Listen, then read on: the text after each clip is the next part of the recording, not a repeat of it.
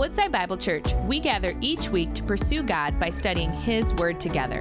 Thanks for tuning into our series, The Follower's Trail Guide, Navigating the Path of Jesus, where we're asking the question, what does it mean to be a follower of Jesus? As we walk through Jesus' farewell discourse to his followers in the book of John, we'll learn to follow in the steps of Christ as he marks out the way of discipleship for us. We're in the Gospel of John. You recall, John chapters 13 through 16 is where we've been since the beginning of September, and just a few more weeks going through these chapters that are famously referred to as the farewell discourse. That is because Jesus is preparing to leave his disciples. He is at the tail end of his ministry. He is at the tail end of his life, but he is not at the end of his purposes for them. They are to continue on as a community of love. That's what he's really focused on in last week's passage, John 15. He has a continued purpose for them even after he leaves. That purpose is to bear fruit. You remember he said, I am the true vine, you are the branches. And the main fruit that we are to bear as his disciples, even after he leaves, is the fruit of love. He loves us, he's taught that, and we are to love one another. But despite all the love, there is still a lot of difficulty, and that's where he turns his attention to this morning. John chapter 15, verse 18, all the way through chapter 16, verse 4. Brothers and sisters, hear the words of our God. If the world hates you, know that it hated me before it hated you. If you were of the world would love you as its own. But because you are not of the world, but I chose you out of the world, therefore the world hates you. Remember the word that I said to you, a servant is not greater than his master. If they persecuted me, they will persecute you also. If they kept my word, they will keep yours. But all these things they will do to you on account of my name, because they do not know him who sent me. If I had not come and spoken to them, they would not be guilty of sin. But now they have no excuse for their sin. Whoever hates me hates my Father also. If I had not done among them the works that no one else did, they would not be guilty of sin. But now they have seen and hated both me and my Father. But the word that is written in their law must be fulfilled. They hated me without excuse.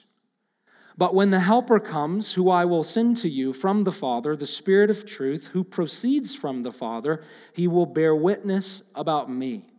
And you also will bear witness about me, because you have been with me from the beginning.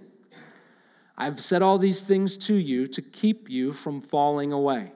They will put you out of the synagogues. Indeed, the hour is coming when whoever kills you will think he is offering service to God.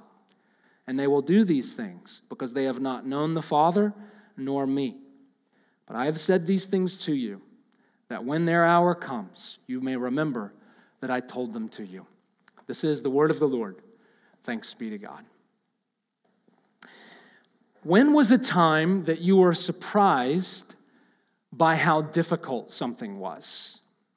When was a time you were surprised by how difficult something was? Maybe there was an exercise routine that caught you off guard with its level of difficulty. Maybe it was a hunting trip that caused you to have to cross rougher terrain than expected. Maybe it was becoming a new parent.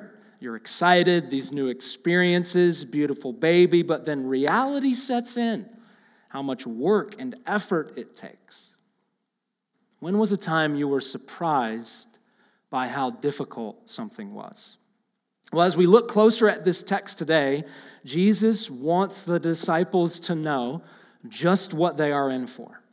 Over the course of these chapters, Jesus has explained and demonstrated how much he loves them. And as I said in the previous section, chapter 15, he explained that they are to continue to love one another going forward.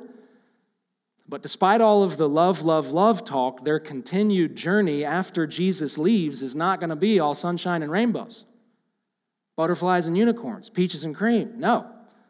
He wants to set their expectations straight. He doesn't want them to be naive about the opposition they're going to face. And the idea is that if we know our opposition, it'll help us to continue to follow him. If we know what we're up against, then it will help us to prepare for what we're up against. Like imagine that you are set for a day at the spa. Now, you may not be a spa person, some people aren't, but just imagine that you are. And you are prepped for a relaxing, soothing, restful, peaceful day at the spa. Massage, hot tub bath, steam room, facial, manicure. I mean, this is going to be sunshine and rainbows. But imagine you show up to the spa for spa day, and it's actually basic training for the Army. Drill sergeant immediately gets in your face. You got to do pull-ups, push-ups, run a mile, do an obstacle course, climb a wall, carry a log on your back. Now, it probably would have been helpful for you getting through all those difficulties if you would have known that you were going to go through all those difficulties. Yet just the opposite. You thought it was spa day. You thought you were going to get a mud facial, and instead you had to swim through mud in the obstacle course. Well, this is the kind of experience that Jesus wants to help his disciples avoid. He doesn't want them to be caught off guard. Yes, he loves us. Yes, we are to love one another, but despite all of the love, the Christian life is not a cakewalk. And the apostles Peter and John learned this lesson. Those two, of course, were in the upper room hearing Jesus speak the farewell discourse, and they, as apostles, taught this same truth to their disciples and the churches that they helped plant. So the apostle Peter, in 1 Peter chapter 4, verse 12, he says this, "Beloved, do not be surprised at the fiery trial when it comes upon you to test you as though something strange were happening to you." So Peter says we shouldn't be surprised when in life we have to walk through a fiery trial. He says those types of experiences are not strange. They're not uncommon. And he says that they are tests. Those trials are tests designed to prove the genuineness of your faith or not. Peter says that a part of our ability to pass the test, a part of our ability to endure fiery trials, is to not be surprised by them. That's the same thing Jesus is saying here. Do not be surprised at your opposition. Another example is 1 John chapter 3, verse 13. The Apostle John writes, "Do not be surprised, brothers, that the world hates you." Now, this is exactly what Jesus is saying here in John 15 and 16. Peter talked about fiery trials in general, but Jesus in John 15 and 16 and John in 1 John 3, they talk about a specific kind of fiery trial, the hatred of the world for Jesus and for Jesus' followers. Yes, in Christ, God is for you. Yes, in Christ, the Spirit is with you. But don't be surprised if the world hates you. Again, knowing our opposition, being prepared for opposition, will help us to endure our opposition and to continue to follow Christ. So let's look more closely at these verses. What can we learn about our opposition?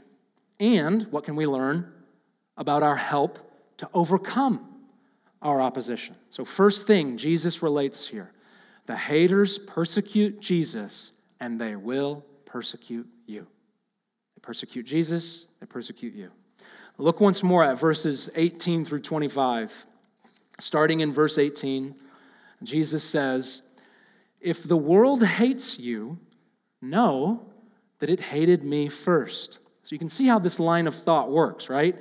Jesus lived a life that drew upon him the opposition of the world. So as we live lives that follow the way of Jesus, we will do the same. We will draw that same opposition.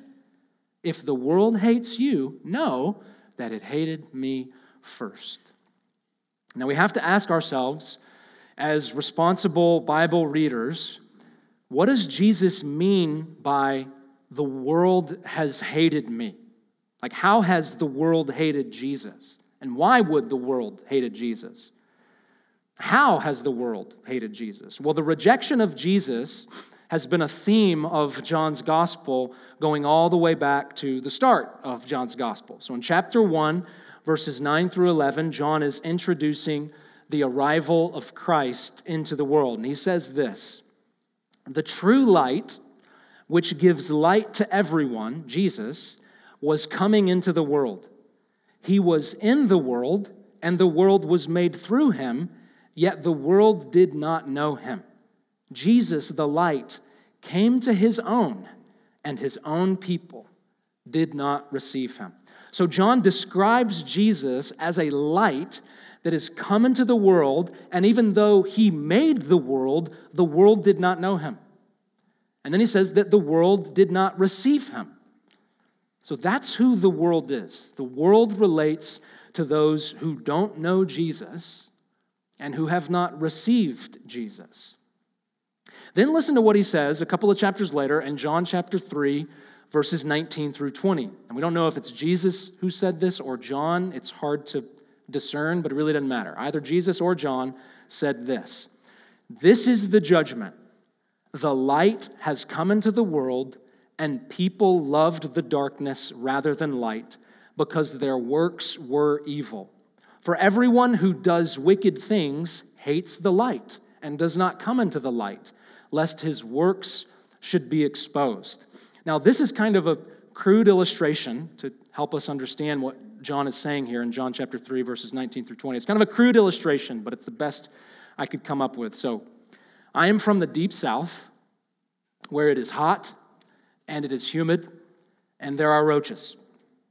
And my grandparents had an old beach cabin near the Florida coast, and every time we would go down there for a weekend or whatever, we'd enter the house and start turning on the lights. Very often start turning on the lights for the first time in weeks. And what do you think we saw? Roaches. But the roaches didn't just sit there, right? No, when you hit the lights, they scatter. They hate the light. And it's not because the light inherently hurts them, right? Like a vampire whose skin starts to burn when the light hits them. No, they hate the light because the light exposes them. The light gives them away. So in that sense, they hate the light. And that is exactly what John is saying in John chapter 3, verses 19 through 20. The unbelieving world hates Jesus. They hate the light because he exposes their evil works. The beauty and glory and righteousness of Jesus' life and teaching, it shines light exposing the world's wickedness. Now, when we shined light on those beach cabin roaches, as I said, they scattered. They ran in fear of the oncoming raid can that I loved to shower upon them. They ran in fear from the light. And some people do that with God. The light of God's truth comes into their life and they hate it, so they run from him. That's certainly part of my story. I was 19 years old, right out of high school, and I heard the gospel for the first time, and I hightailed it away from that town and away from those people who were sharing the gospel with me. Some people hate the light, and some run from the light. Some people hate the light by running from it. Others hate the light by attacking it. And that's what happened in Jesus' life. The world sought to extinguish his light and silence his truth by nailing him to the cross. And Jesus is saying in John chapter 15, if they hate you like that, they hated me first. He's saying, I was nailed to a cross. I was wrongly accused. I was maligned and berated and beaten and tortured before you were. Don't be surprised. Know your opposition. Verse 19, Jesus continues. He says, if the world hates you, know that it hated me before it hated you. If you were of the world would love you as its own. But because you are not of the world, but because I chose you out of the world, therefore the world hates you. So Jesus says, if you were on team world, the world would love you. If you affirmed what the world did, if you celebrated their sin, if you cozy up to unbelief, then they will love you. But he says, you, my disciples, are not on team world. You are on Team Jesus. And amazingly, the only reason that we're not on Team World is because he chose us out of the world. So this is a humbling statement. This means that all of us who are on Team Jesus, the only reason we're on Team Jesus is because he chose us out of the world. So this means that all of us who are on Team Jesus, at one point, were on Team World. Anybody testify? Anybody else been a part of the world, been of the world, used to be on Team World? But then graciously, Jesus says, I chose you out of the world. So church, we used to belong to the world. We used to believe and do the same stuff they do. We're no better than them. We cannot stand in judgment of them. All we can do is stand in amazement at the grace of Jesus who chose us out of the world and into his love. However, now that we're out of the world and into his love, the world no longer loves us like it used to. Quote, the world hates you, end quote. He continues in verse 20. If the world hates you, it hated me first. If you were of the world would love you, but you are not of the world, so they hate you. Verse 20. Remember the word that I said to you. A servant is not greater than his master. If they persecuted me, they will also persecute you. So again, he's reiterating much of what he said before. We who are living the Christian life and in Christ's life, which we are imitating, he was crucified by the world. So what do you think is going to happen to us? A servant is not greater than his master. We think we're better than Jesus? As if, Jesus wasn't able to navigate the world without persecution, but I can make it. I'm wiser than him. I'm more humble than him. Come on. A servant is not greater than his master. If they persecuted Christ, they will persecute us also. Don't be surprised. So church, we must ask ourselves, what's our relationship with the world? When we are with unbelievers, or when we are in an unbelieving system of whatever sort, job, government, family, what are our relationships like? Do we fit right in? Do we play right along with the unbelieving ways of the world? When the world is crossing boundaries that God says not to cross, do we just say, yeah, I'll go for it too? Or are we salt and light? That is, do we stand out? Do we speak up? Do we shine the light of God's truth and love? What is your relationship to the world? I want you to know that if you're here, and you've been going along with the world, you've been living like they live, you've been denying God's direction for your life, if that's you, then I want you to know that in the heart of Jesus, there is grace for you. Yes, the world hates Jesus, but as we sang and as John 3:16 says, yes, the world hates Jesus, but God so loved the world that he gave his son to die for it. And he chose us out of the world, and maybe now he's calling you. Leave the world. Leave the world behind. Yes, it's going to change some relationships you have. Yes, they're going to think differently about you. But follow me. Maybe he's calling you to leave the world behind and follow him. But if you do follow him, if you do receive this gospel call, don't be surprised. The haters persecuted Jesus, and they will persecute you. Now, I need to make a point here based on our current political and cultural situation. There are some professing Christians and even some so-called pastors who take this truth from John 15, that the world hates Jesus and hates Jesus' followers. They take that truth from John 15 and they use it as an excuse to berate the world, to mock the world, to ridicule them. In the name of speaking the truth, they angrily, hatefully speak about non-Christians. It may get them a lot of YouTube views. It may get them a lot of Facebook likes, may get them a radio program or a book deal, but that is not the point of this passage. Yes, the world hates Jesus. Yes, the world hates followers of Jesus. Yes, we are to speak the truth, but we are still called to love our enemies. Matthew chapter 5. We are still called to, by all means, live peaceably with all people, Romans chapter 12. Just because John 15, the world hates Jesus and hates Jesus' followers, that doesn't give us license to hate the world back. It means that we're ready, we're prepared for the world to hate us, but it doesn't mean that we hate them back. We don't disrespect them. We aren't to fume in anger at them. Apart from the grace of God, we would be just like them. So, church, let's view non-believers through the eyes of Christ. Yes, let's approach them with courage. Yes, let's approach them with boldness, but let's also approach them with love and humility, knowing that apart from grace, we are no better. Furthermore, many of these loud, angry at the world Christians are also very traditional people, very conservative people, very religious people. But the irony is that it was those kinds of people in the Gospels who hated Jesus the most. The Pharisees were Bible-believing. The Jews were morally conservative. And that is who hated Jesus the most. That is who had Jesus crucified. And it was the sinners, the outcasts, the lowlifes who were so drawn to Jesus.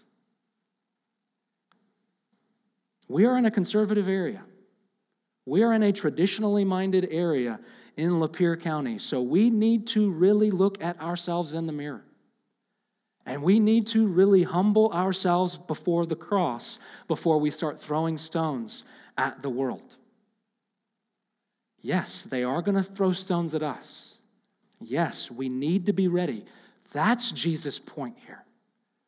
The Christian life is not a cakewalk. There is opposition. Don't be surprised, but also don't be a jerk. Yes, the world hates us, but that doesn't mean that we give them more excuses to hate us. We are to give them every excuse to love us. I'm telling you guys, beware of some of these pastors who hold political rallies in the name of Jesus and fume hate at the world. It has poisoned way too many of a soul. Let's humble ourselves before the cross. Let's humble ourselves before one another. Let's listen and love. It's the greatest of the fruits of the Spirit. However, Jesus not only tells us about our opposition, he not only tells us about our haters, he also shares about our help. The helper who promotes Jesus and helps us. So let's sit this. Skipping ahead a bit to verses 26 through 27, Jesus says, "When the helper comes, the one whom I will send to you from the Father, the Spirit of truth, the one who proceeds from the Father, the Holy Spirit, he will bear witness about me. And you also, my disciples, will bear witness about me, because you have been with me from the beginning." So the world hates Jesus, and they hate the message of Jesus, and they hate the messengers of the message of Jesus. And again, the reason for their hate is because our message shines light on the truth of our sin, on the truth of our unrighteousness, on the truth of our selfishness. The world doesn't like that light. They don't like that message, the message that we are called to share.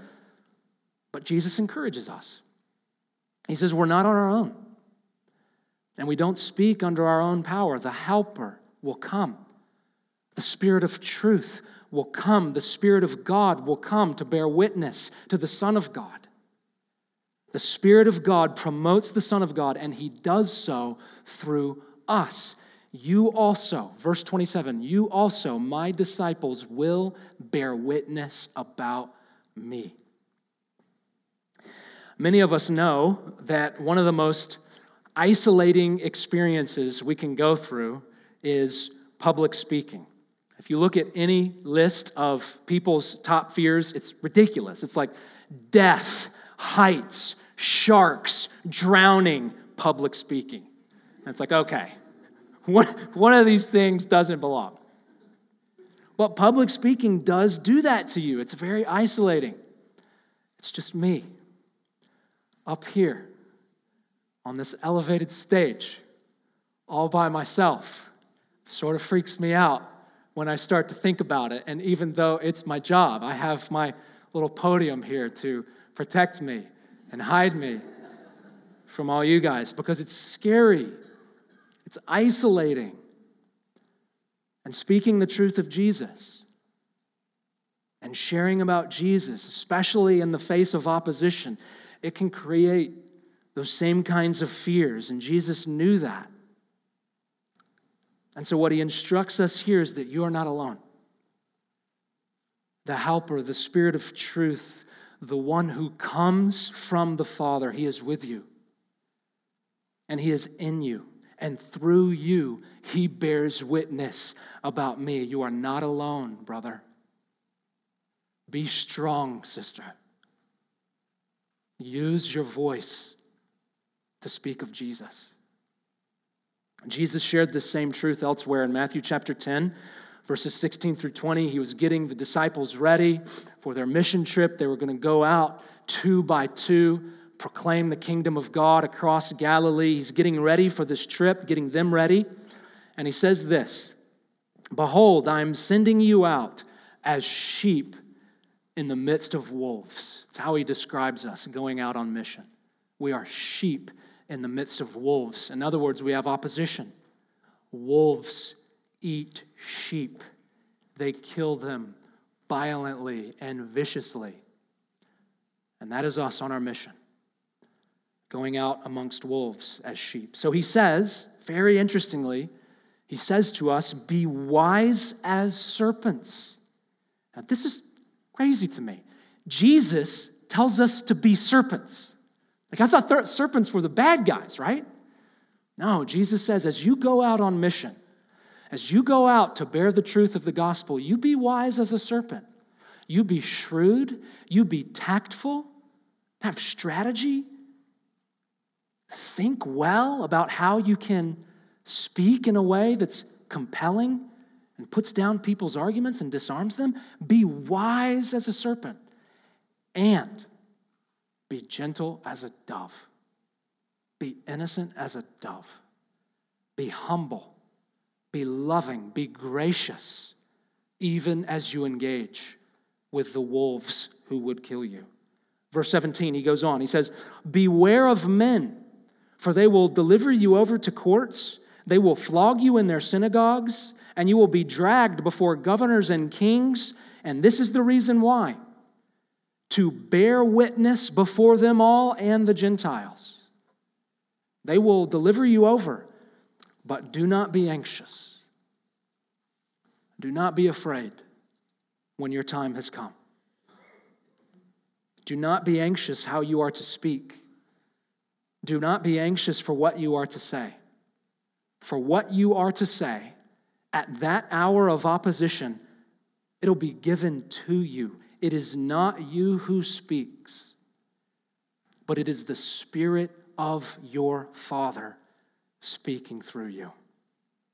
Brothers and sisters, we are called to to speak an oftentimes difficult message, and we are called to speak to an oftentimes hostile audience. But if they oppose us, remember these words: they opposed Jesus first. We are not above our master. He suffered for the truth he spoke, shining light on sin and hypocrisy and injustice. And we too, if we are faithful, we will suffer with him. Don't be surprised. The Christian life is not a relaxing day at a water park, or the spa. I'm a spa guy. I love going to the spa. Like on vacation, that's what I'm doing. I'm chilling around the pool, and then if Meg will let me and we have enough money, I'm going to the spa. I love it.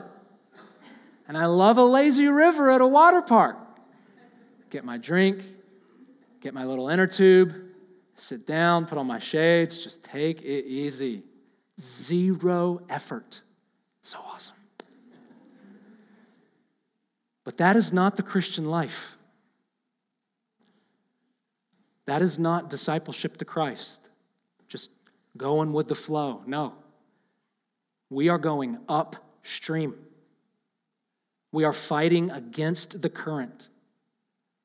There will be times when we have to say and do things that the world doesn't like. Indeed, they will hate. But Jesus says, you are not alone. Jesus has gone before us, and his Holy Spirit now speaks through us. Follow him.